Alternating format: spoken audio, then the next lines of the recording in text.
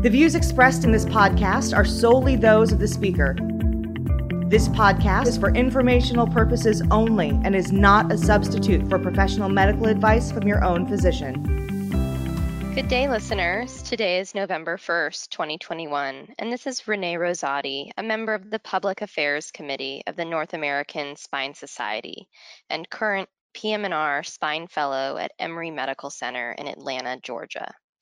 I would like to welcome everyone to this next installment of our podcast series, showcasing interesting articles from the upcoming Spine Line NASS membership magazine.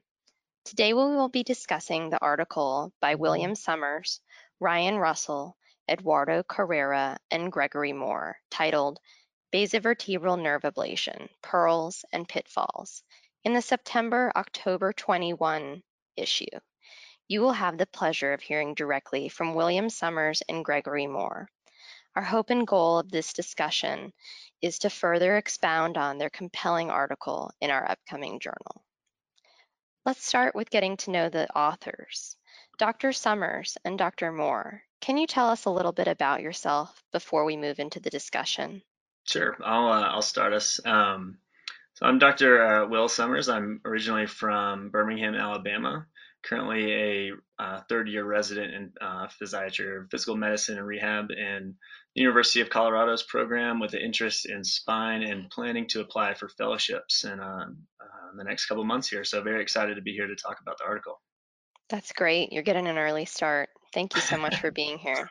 Yeah, thank you. And I'm Greg Moore. I'm in private practice in Eugene, Oregon. I am a partner and co-founder of Pacific Spine and Sports. We offer interventional solutions for people's low back pain, neck pain.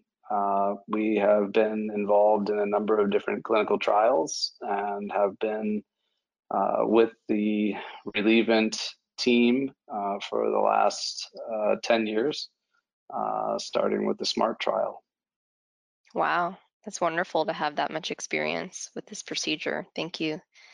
Dr. Summers, let's dive into the article. Your article starts off with a case report about a 46-year-old female who presented with axial low back pain. Can you tell us what other treatments the patient tried before she decided to pursue a basivertebral nerve ablation? Sure. So yeah, this patient was actually a patient of Dr. Moore's, and just like any other kind of axial back pain without any big red flag symptoms like weakness, incontinence, and things like that, she started off with just conservative treatment with physical therapy, NSAIDs. She tried a TENS unit, acupuncture, weight loss for a while without any significant relief in her pain. And in fact, it got worse after an exacerbation of it, after initially injuring it weightlifting and then kind of worsening after a golfing accident. She was eventually seen by an interventional spine specialist after about 6 months. So after trying these conservative measures for 6 months, she had imaging at that time, and her MRI showed an annular tear at L4-5, some degenerative disc disease, as well as some facet arthropathy.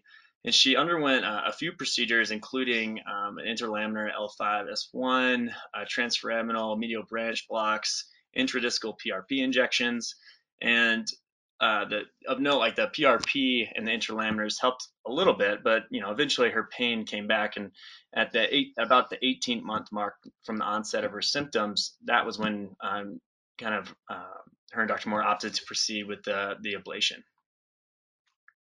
And tell us about the patient's outcome after the procedure.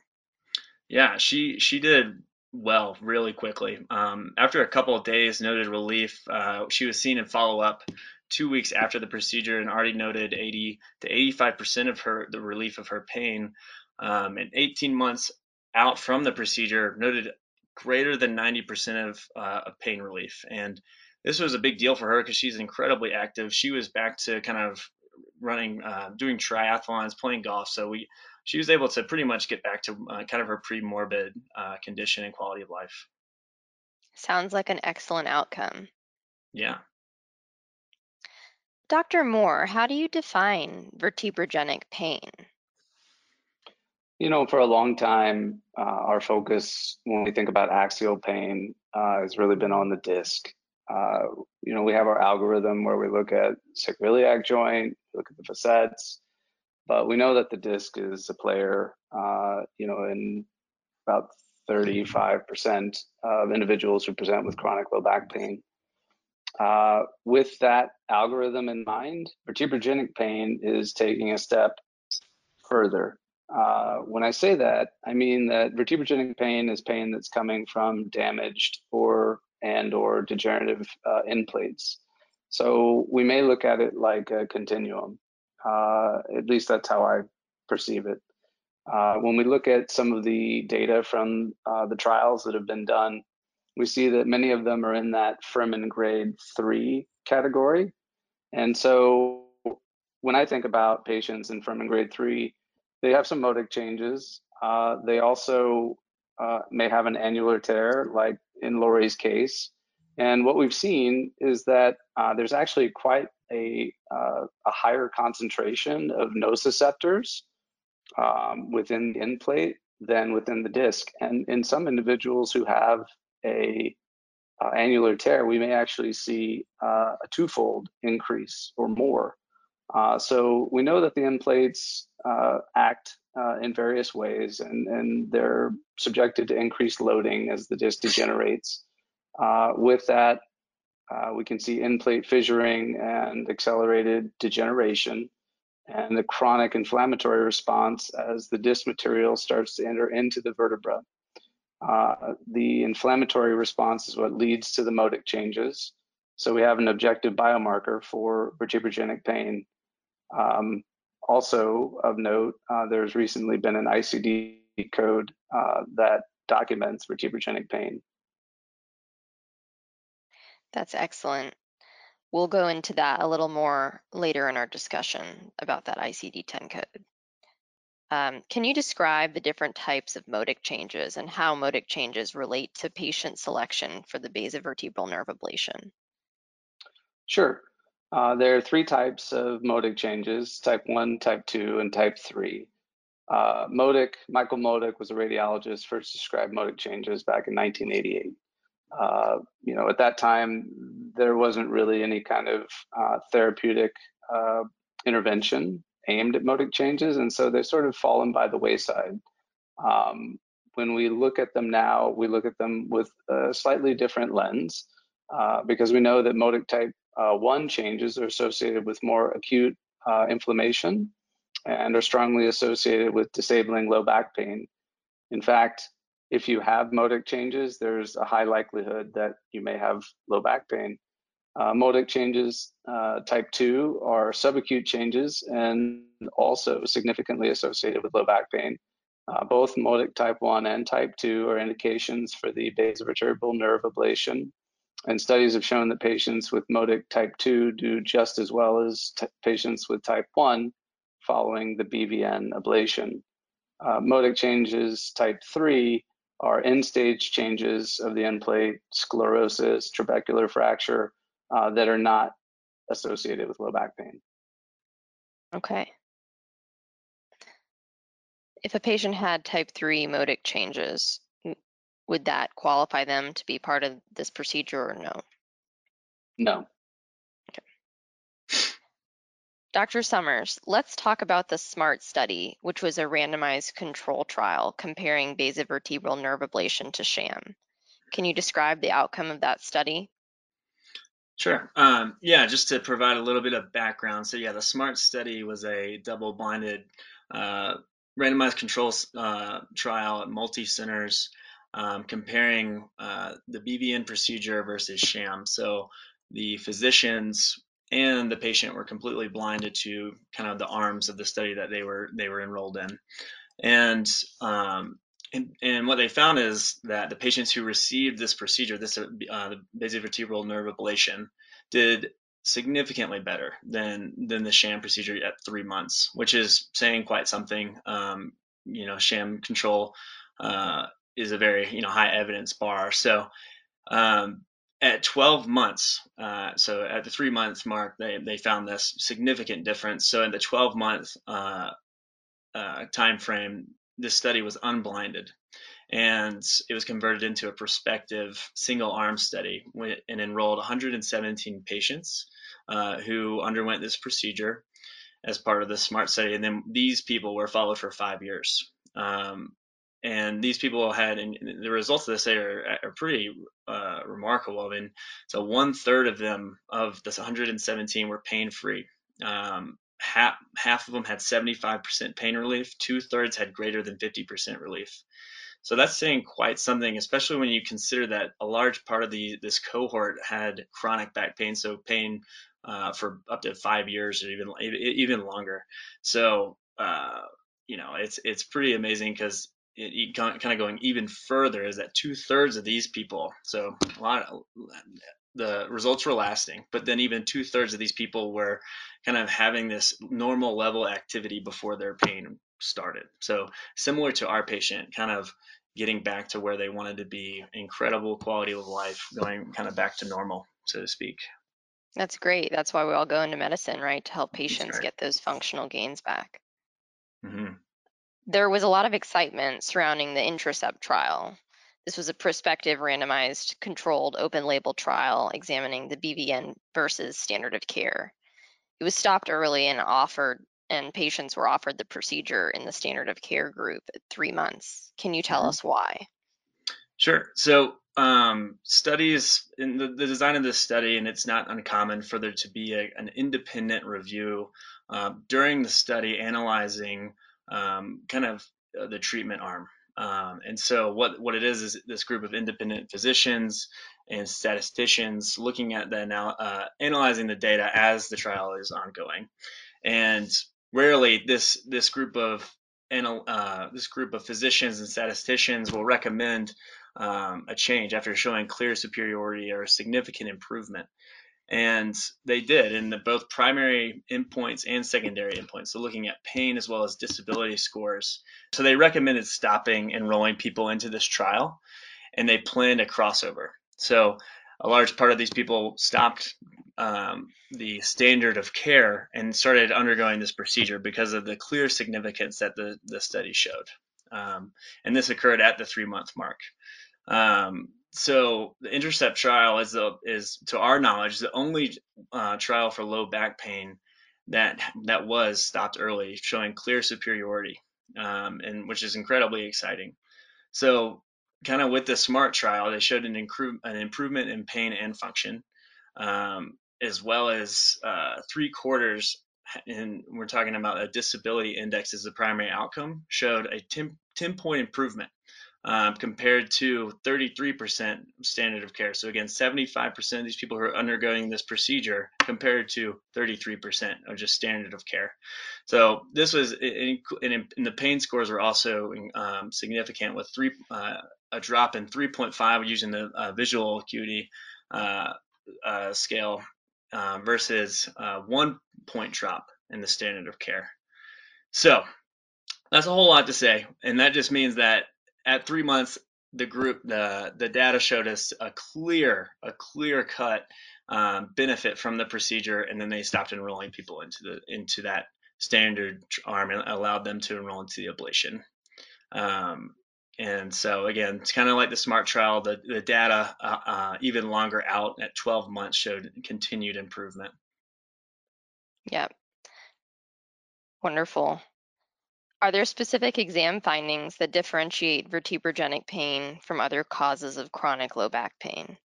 Sure. Yeah. So when we think about kind of vertebrogenic, there's nothing incredibly specific, but what would kind of lead you to this diagnosis would be more pain kind of with kind of anterior spinal column loading or stress. So things like prolonged sitting or bending, and then kind of getting some improvement when that stress is translated to the kind of posterior, kind of more of the facets when you're standing and walking.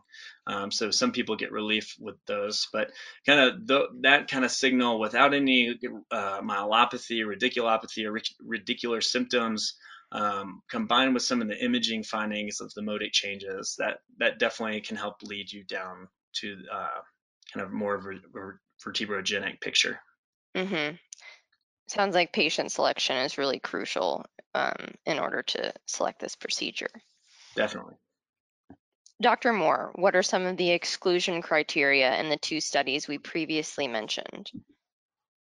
So the study's exclusion criteria included other primary pain generators or indications such as radicular pain, spinal stenosis with neurogenic claudication, or symptomatic spinal stenosis, disc extrusion or protrusion greater than 5 millimeters, spondylolisthesis, and other potential conditions that would convolute the results, such as diagnosed osteoporosis, infection, BMI greater than 40, significant depression, addiction behaviors, compensated injury, and litigation.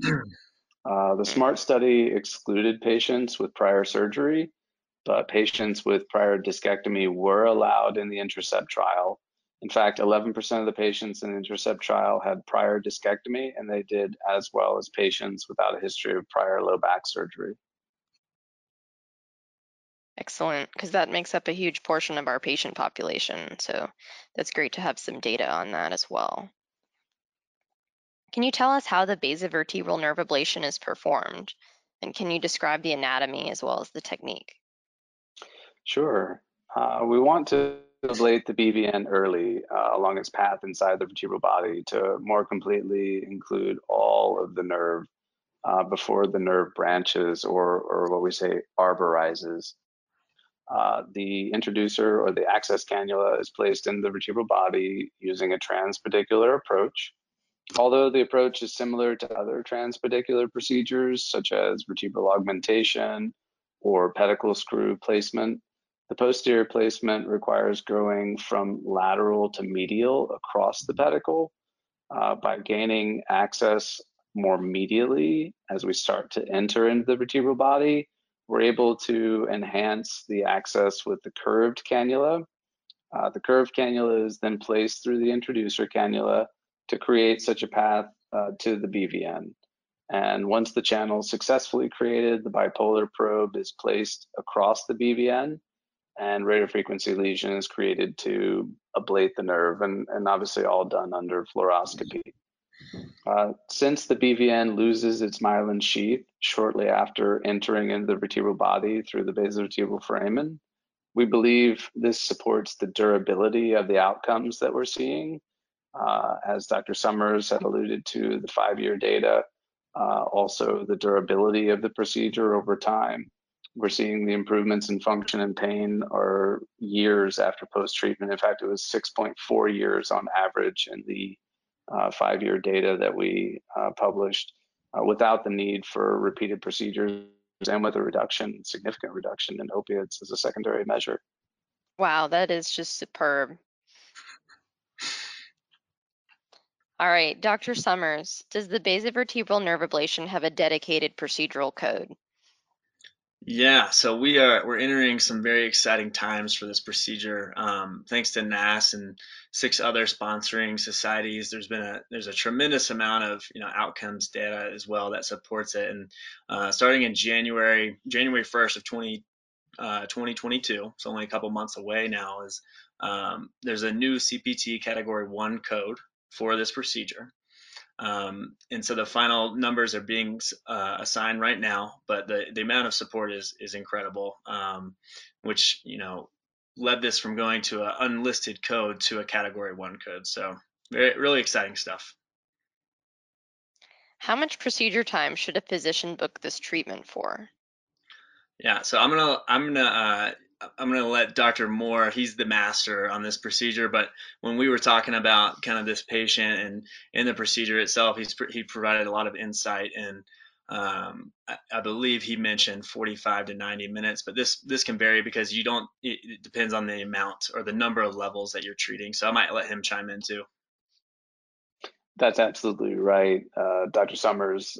If you're really efficient with your placement and getting your cannulas, starting the ablation once your first cannula has been placed, and then starting to place your second cannula so that by the time you're done with your first ablation, your second cannula is already ready to go. Then you can do this, in about 45 minutes. You can do it under general anesthesia or under MAC. We did general for a large number of our cases. We're starting to move more towards doing them under monitored anesthesia care. For a 3-level, I would book 90 minutes. Wow, and that seems pretty fast for 3 levels for the amount of work that you're doing. It didn't start off that way. Yeah. How long have you been doing these? Since 2011. Okay, so a decade. That's excellent experience that you have already with this procedure. Dr. Summers, how do you mitigate the risks of infection? Sure. It's a good question, and something that, I think with any procedure you worry about the risk of infection, but for this particular procedure, there haven't been, to our knowledge, any reports of infection from the studies or from Dr. Moore's kind of anecdotal knowledge as well from performing this for so long. Is, in theory, you could get some more of like a cellulitis or from an incisional infection in theory, but the thought is that where you're going into the vertebral body is very vascular, and so that also might help minimize the risk of infection, on top of all of the obvious clean procedures and sterile techniques that are used. Do you do any preoperative antibiotics or postoperative IV antibiotics? Yeah, so after the procedure, patients get, and correct me if I'm wrong, Dr. Moore, about within 30 minutes get a dose of IV antibiotics. I think it'll always come down to, individual preference for postoperative care, what the standard of care is for some people within their community. But we typically will give a preoperative dose, something like Ancef or, whatever, if they have some sort of allergy to Ancef. But, to try to prevent as a skin prophylaxis. Mm-hmm. That makes sense. Dr. Moore, have there been adverse events reported? The most common adverse events have been transient leg pain or an increase in back pain that occurred in about 5 to 6% of the patients. The majority of patients improve within a few weeks with a single course of oral steroids or some pain medication. Okay, sounds pretty good as far as adverse events goes as well. Yeah, the safety profile for this procedure is really outstanding. Thank you, gentlemen, for your time. What should be our takeaway points from your article? From my standpoint, vertebrogenic pain is a significant source of low back pain that is diagnosed by the presence of modic changes type 1 or type 2 on routine MRI. The BVN transmits vertebrogenic pain from the vertebral end plates. Patients with vertebrogenic pain present with anterior column pain that includes the midline. It's worse with bending and sitting and improved with standing and walking. So it presents much like disc-mediated pain. So we think anterior column pain plus modic changes, Intercept may be a good procedure for them. And I have become more adept at using it in some patients as a first-line therapy. 2 level 1 studies, both with long-term data, and with one now out over 5 years, like we said, 6.4 years on average, support statistically significant improvement in patients following a single treatment with BVN ablation. And BVN ablation is a minimally invasive outpatient procedure with an excellent safety profile. Excellent. Thank you, Dr. Moore. Yeah, and like everything he said are things I'm thinking about too. But yeah, the durability is just of the procedure is incredible.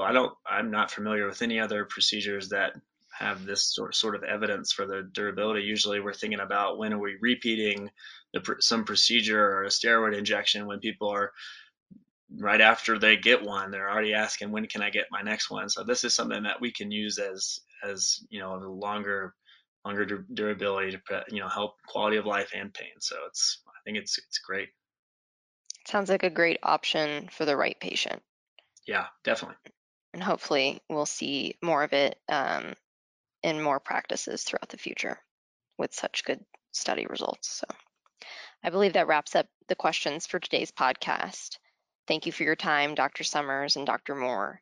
To all the listeners who tuned in, thank you for joining us today on our NAST Public Affairs podcast. We'd like to acknowledge the help of our wonderful behind-the-scenes NAST staff, which make these podcasts possible. Jeff Carzan, Pamela Town, and Brianna Schaefer. I'm Renee Rosati, signing off from Atlanta, Georgia. And don't forget, stay spine safe.